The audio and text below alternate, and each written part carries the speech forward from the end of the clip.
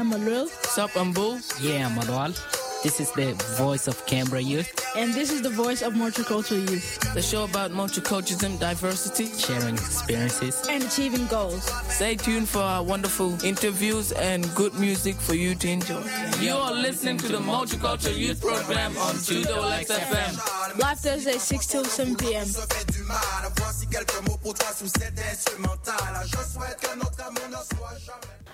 All right.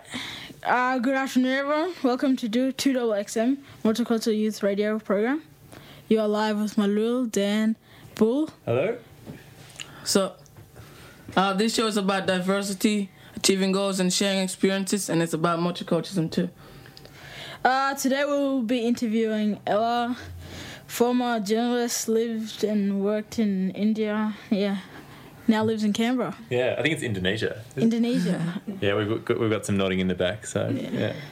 I'm learning Indonesian too. So what's been happening, guys? Well, Julia Gillard won the election. Big news. Are you happy with that? Yeah. It was kept us waiting. Yeah, quite a while. Yeah. Been a long time. And do you think the government will go for the whole 3 years, or do you think it'll collapse before then? Nah, 3 years. 3 years. I'm not sure about that. All right. So we're a bit divided on 2XFM. And what else has been happening with you, Melba? Well, school, assignments, and yeah, school. Bull? Yeah, we just did a test lately, and I think I did good. Math, science, and all that. Practicing, researching. Yeah, all the school stuff. Cool.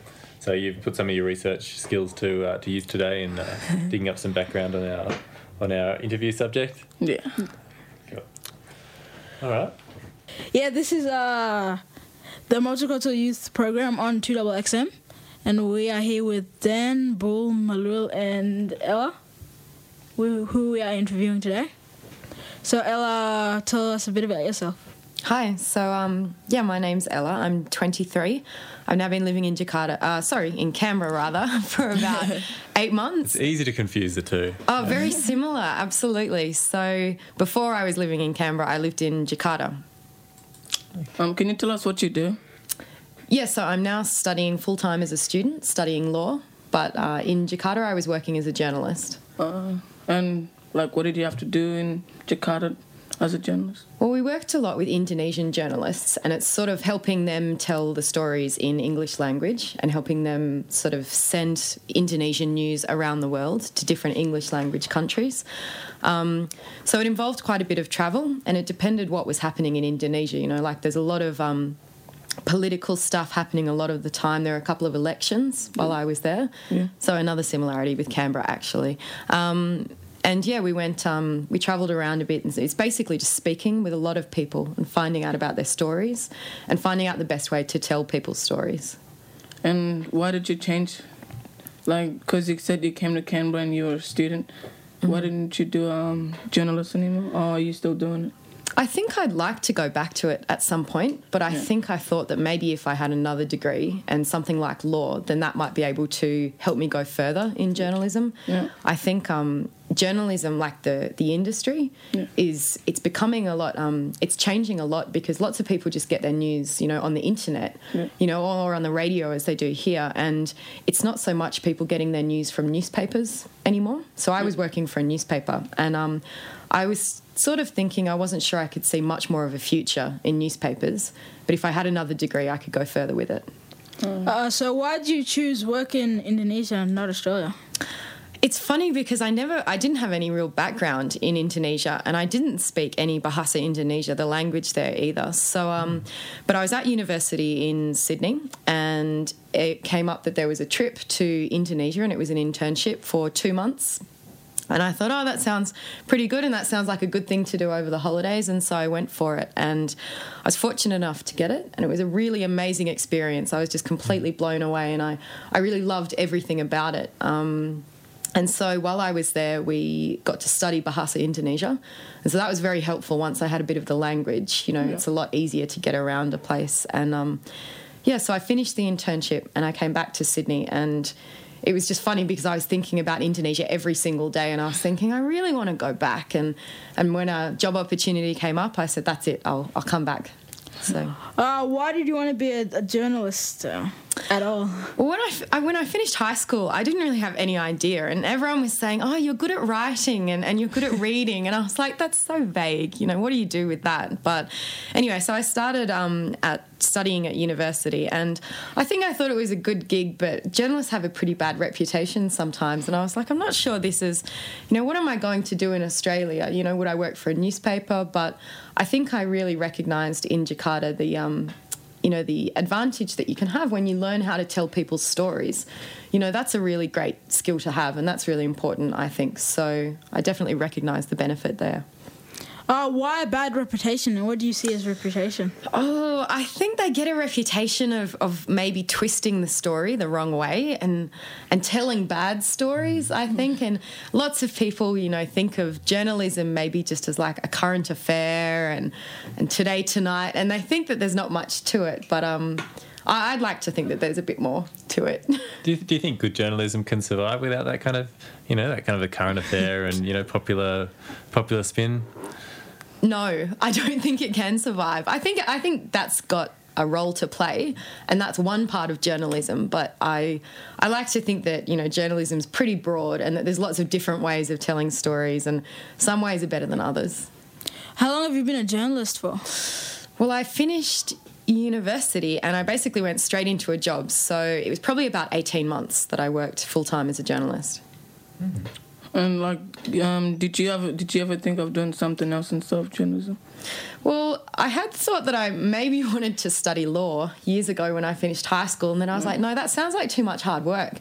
So I didn't pursue it, and now I've ended up back at university studying law. So I probably should have listened to my parents the first time round. So was it like your parents, your friends that convinced you to be a journalist, or was it you that wanted to do it? No, I think it was my own decision. I didn't know anybody who worked as a journalist when I first started. Yeah. So I guess I didn't really have any role models in that sense, but I really liked the idea of it. And I liked the idea that it was, you know, it's a job that you can work in that sort of job anywhere in the world. And so I liked the idea that you could move it around and, yeah, you weren't going to be stuck in Australia. Besides the language, what was the challenges and experiences living in Indonesia? There's so many. It's a very difficult place because obviously, you know, I'm very Caucasian looking, and so I think I stood out a lot. And so there's an intense curiosity. Just for our listeners, we've got a white, blonde-haired and blue-eyed Ella sitting in front of us. So. Yes. So when she says she looks very Caucasian, that's just to put that in perspective. Thank you. Yeah, that's a pretty apt description. And it's, you know, after a couple of months in Jakarta, it's easy to feel very at home, and I felt like it was home eventually. But for a lot of Indonesian people, because you look so different, I think they sort of see you as a curiosity a lot of the time. So you're constantly answering questions. Like, people are like, why are you here? And what are you doing? And why aren't you married? That's probably the question you get asked the most. Why aren't you married? And why haven't your parents married you off yet? And so that can get difficult at times, you know, when you just want to have a relaxing day, but a lot of people are, you know, asking you questions a lot and looking at you a lot. That can get a bit tiring. But I mean, compared to the advantages of living there, it doesn't even compare. So I think overall it was a great experience. How long did it take for you to fit in? I don't think I'd ever fit in. I mean, no, that's not true. I think learning the language was incredibly important. Yeah. And lots of people don't realise that, you know, they learn 10 words and they think that's going to help them. But generally when people start questioning and their curiosity gets the better of them, the one thing that helps sort of bridge that gap of difference is the language. And so if you can speak with people, then people are incredibly hospitable and friendly. So how long did you stay in Indonesia? So I was there 16 months. And I was fortunate enough to come back to Australia twice in that time. And I think that was very important because they're two such different countries that you need to, I guess, sort of get your perspective back by coming back to Australia and realising why it is that you really want to be living away from friends and family. And, yeah. Were you sponsored to Indonesia? Was I sponsored? Yeah. No, I worked very hard and I worked very long hours to pay my way there. I was, I guess, on what would be described as a local salary. So I was paid what was not much different from what an Indonesian journalist would pay, but obviously your living expenses are very different from Australia as well. But no, so I paid my own way there. And what kind of organisation were you with that looks to broadcast Indonesian news around the world? It was actually an American company, which has a pretty big presence in a lot of Asian countries, but that only just started up in Indonesia when I moved there. So they were starting up their new office. They needed people to fill it. And, yeah, I was willing to go. So I think that's probably why I got the job. Was there a different smell when you first stepped up? Absolutely. It hits you like a ton of bricks. It's always... I kind of grew a bit fond of it. When I'd fly back from Australia and I'd arrive in Jakarta and it was so nice and hot and humid and it felt like coming home again, but there is always that smell. But I had friends visit me when I was there. They're like, how do you stand this? I'm like, yeah, I can't smell it anymore. What was the biggest shock from a professional perspective? So the difference between working in a kind of, working over here and working over there, what struck you the most?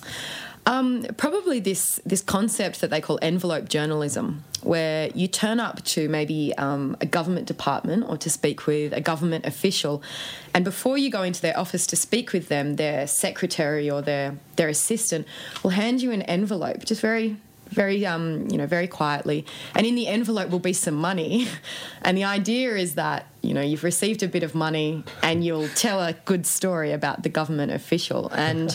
But that's, it's very corrupt, but it's completely accepted, and lots of Indonesian media organisations factor that into their journalist salaries. So they'll say, okay, we'll pay you this amount in the understanding that you'll also be receiving so much from envelopes throughout the year. So that's going to, supplement your salary. Kind of like a tip system for good service. Yeah, a little bit, but you need to provide very good service and tell very good stories. Yeah. But within my company, there was a very strict rule that we were never to accept any envelopes because that could compromise, our credibility. Yeah. Now, we've just been through an election here in Australia, obviously, and being in Canberra at the centre of it. Now, in Indonesia, they've got pretty what seem to be pretty vigorously contested elections. Does the coverage of that within Indonesia, is that affected by that kind of system of envelope journalism?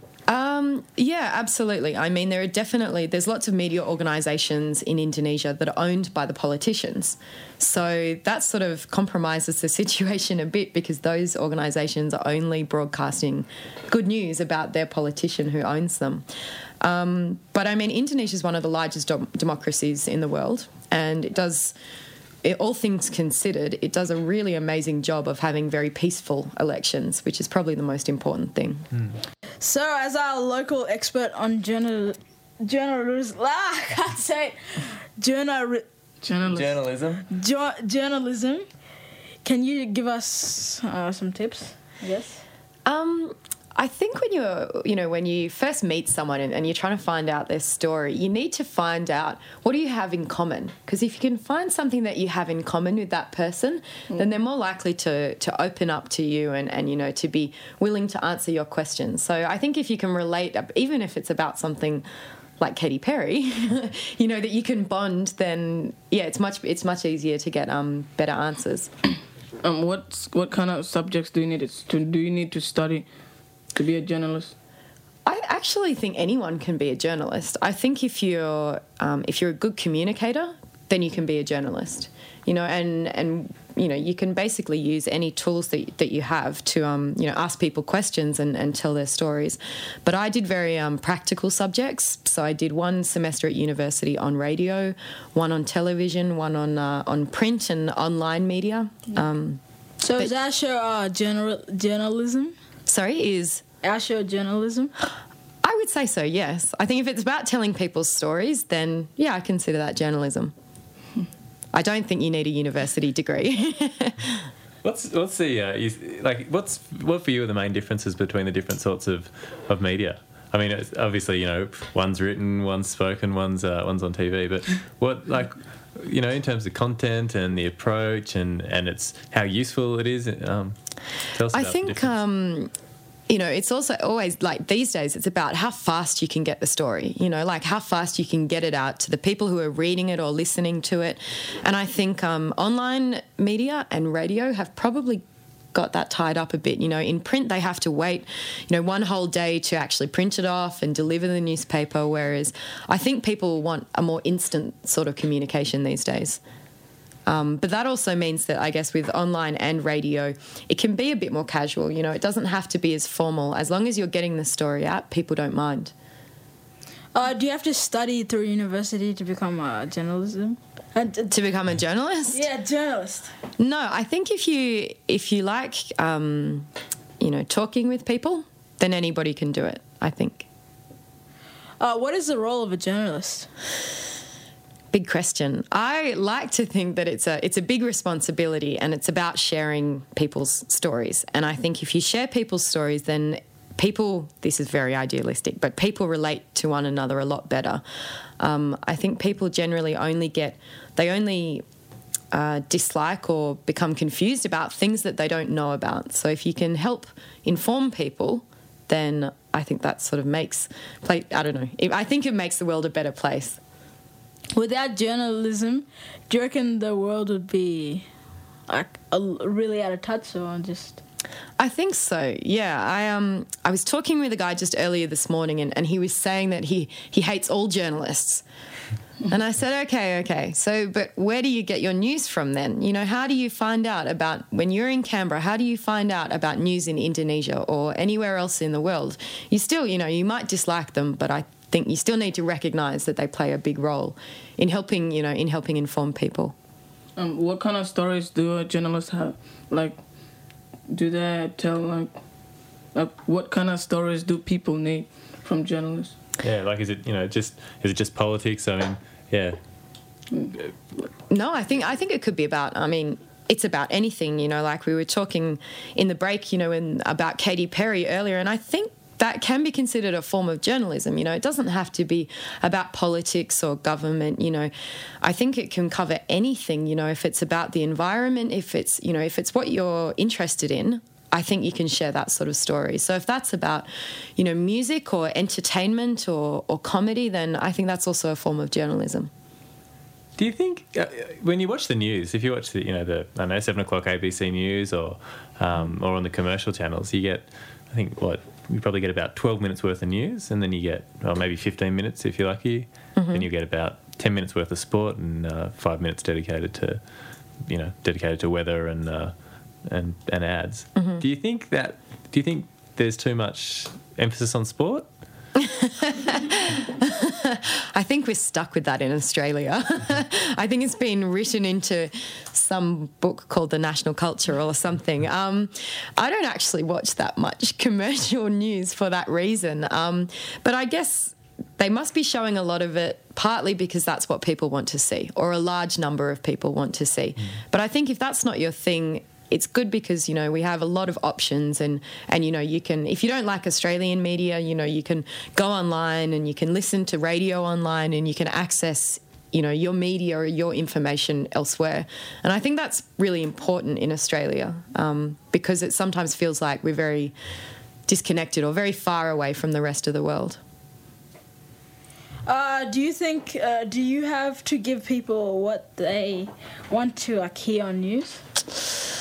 I think you have to find a balance. And it's very tricky because sometimes I think you should tell people what they should know, and then you've got to find the balance between what they want to know. You know, and some journalists get they become a bit martyrish, you know, about informing the world. And what they always have to remember is that you have an audience or you have a readership and you have responsibilities to those people. And so you cannot completely ignore what they think or what they want. So I do think you have to find that balance between what you want to share and what people want to know. But it's a fine line. I think it can be very difficult. What kind of stories do you tell? Well, in Jakarta, I think it was a lot about people who, they had no other way for people to share their stories. So, for example, there was a huge mud flow in Indonesia while I was there, where lots of nobody died, but lots of villages and lots of towns were covered in metres of mud, and these people had to move out. And it was, you know, in a country, you know, a very rural part of Indonesia. And so it's very hard for those people to get any sort of attention, you know, or any sort of help. And so I like to think that maybe by helping to share their stories, that brought a little bit of the world's attention to that area. And you know, maybe there were people that could help with their situation. But it was a bit ironic, I guess, because I was working for an American media company, and it was an American engineering company that caused the mud flow. You're now studying, is it law? That's right, yeah. Yeah, why? Why the sudden switch? I think the two complement each other quite well, because I think it can put you into that role of being able to help other people. So I thought they might complement each other pretty well. And I like reading and I like writing, and there's certainly a lot of that involved in studying law. But I'm only one semester in, so we'll see how it goes. Will you ever go back to journalism? I hope so, absolutely. I think I'd like to go overseas again and work in journalism, but it's very hard being away from friends and family. So I needed a break. I needed to come back and sort of figure out really which path I wanted to pursue. But I definitely think I'll get back into journalism at some point. What kind of journalism do you want to do when you go back, if you can? Well, I like the idea actually of working freelance, so working for myself and not having to work for, and being able to maybe sell my stories to companies, but not being restricted by working for a certain company that might have a particular agenda in mind. I think that gives you the opportunity maybe to tell better stories and be a better journalist. But that's a very hard path to take. You know, you never know where your next pay packet's coming from, so it's difficult that way. How do you find out about jobs overseas, and how do you get one? I was very lucky in that I had a university lecturer who put my name up when she heard that there was this new company opening up in Jakarta and they needed staff to fill the office. And so I was actually working in a part-time job in Sydney. And I got an email from the guy in Jakarta and he said, there's this job going and I've been given your name, and are you interested in coming back to Jakarta to take a job? And I said, yeah, absolutely. And he said, okay, so when can you come? And I said, maybe end of this month. And he said, how about 4 days' time? And I went, okay. So I quit my job that day and I rang my parents that evening and I said, I'm going to come home for the weekend. And they said, that's nice. What's the occasion? And I said, I'm moving overseas for 2 years. So, it was very quick, and I basically finished in Sydney on the Friday and I flew out on the Sunday and I started work in Jakarta on the Monday.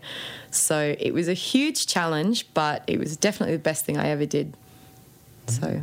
did you ever think of returning to Australia within those 2 years? Yeah, lots and lots of times. It was a fantastic experience, but it was extremely hard. And the job, because of the company there was a new company, we worked very, very long hours. So for the first 6 months, it was usually 6 days a week, at least 12 hours a day. So it was constantly exhausted, and it's very easy to fall unwell in Jakarta because of the pollution and food poisoning. So you're working these 12-hour days and you're feeling pretty rubbish anyway. And so a lot of times I thought about coming home. And my parents said, if it's that hard, then come back. And I said, no, I've just got to stick it out. And if I can stick it out for this long, and if this is one of the most difficult things that I have to do, then everything after this should be much easier. We're back with Ella. Today we've been talking about her experiences in Indonesia, coming to Australia, and yeah. What kind of things do you do now? I study for hours and hours. No, I've tried to get out a bit more in Canberra, but the cold is a bit of a shock to the system. So no, but I like music. I like going to a lot of concerts. I've been to a couple of concerts this year. So yeah, Canberra's non-stop on the concert front. Yeah, they get some pretty good gigs actually. Now, you were telling us in the break that you're also, in addition to studying at ANU, you're also working there. And seeing as this is a show about multiculturalism, it seems like it's kind of on the right theme. You're kind of forging links between students at ANU and Asia. Do you want to tell us a bit about that? Yeah, so I work as a researcher for a think tank at the ANU, and basically it mainly covers economics throughout Asia. And we get a lot of academics, but not Australian academics. We get academics from all around Asia writing articles for us to, I guess for Australia and other English-speaking markets around the world to better understand these things. But we're looking at planning a number of exchanges, and so sending a student to an Asian country, and I'm hoping to organise one to send a student to Indonesia, where they'd hopefully get as good an experience as I did when I was there. So hopefully that will happen in the near future. Because what's the point of the internship or the school that's organising that? I think it's creating better ties. Ideally, we'd like to send one Australian student to Indonesia and have an Indonesian student come to Australia. And I think it just opens up your eyes to, like the fact that the world's, like a much greater place than what happens in Australia. And I think it's very easy to get tied up with just everything that's going on in Australia. So hopefully this would be able to, educate people to a different way of life. What did you do? Did you call people up and tell them you're going to Indonesia or what? When I found out that I had the job there? Yeah, it all pretty much happened on one day because I was living with some friends in Sydney, so I had to go home and tell them that I was no longer going to be paying rent and that they would have to find someone else to live with them. And, as I said, I then had to ring my parents and let them know. It was very quick, and I didn't get the opportunity to say goodbye to everyone because I had to leave so soon.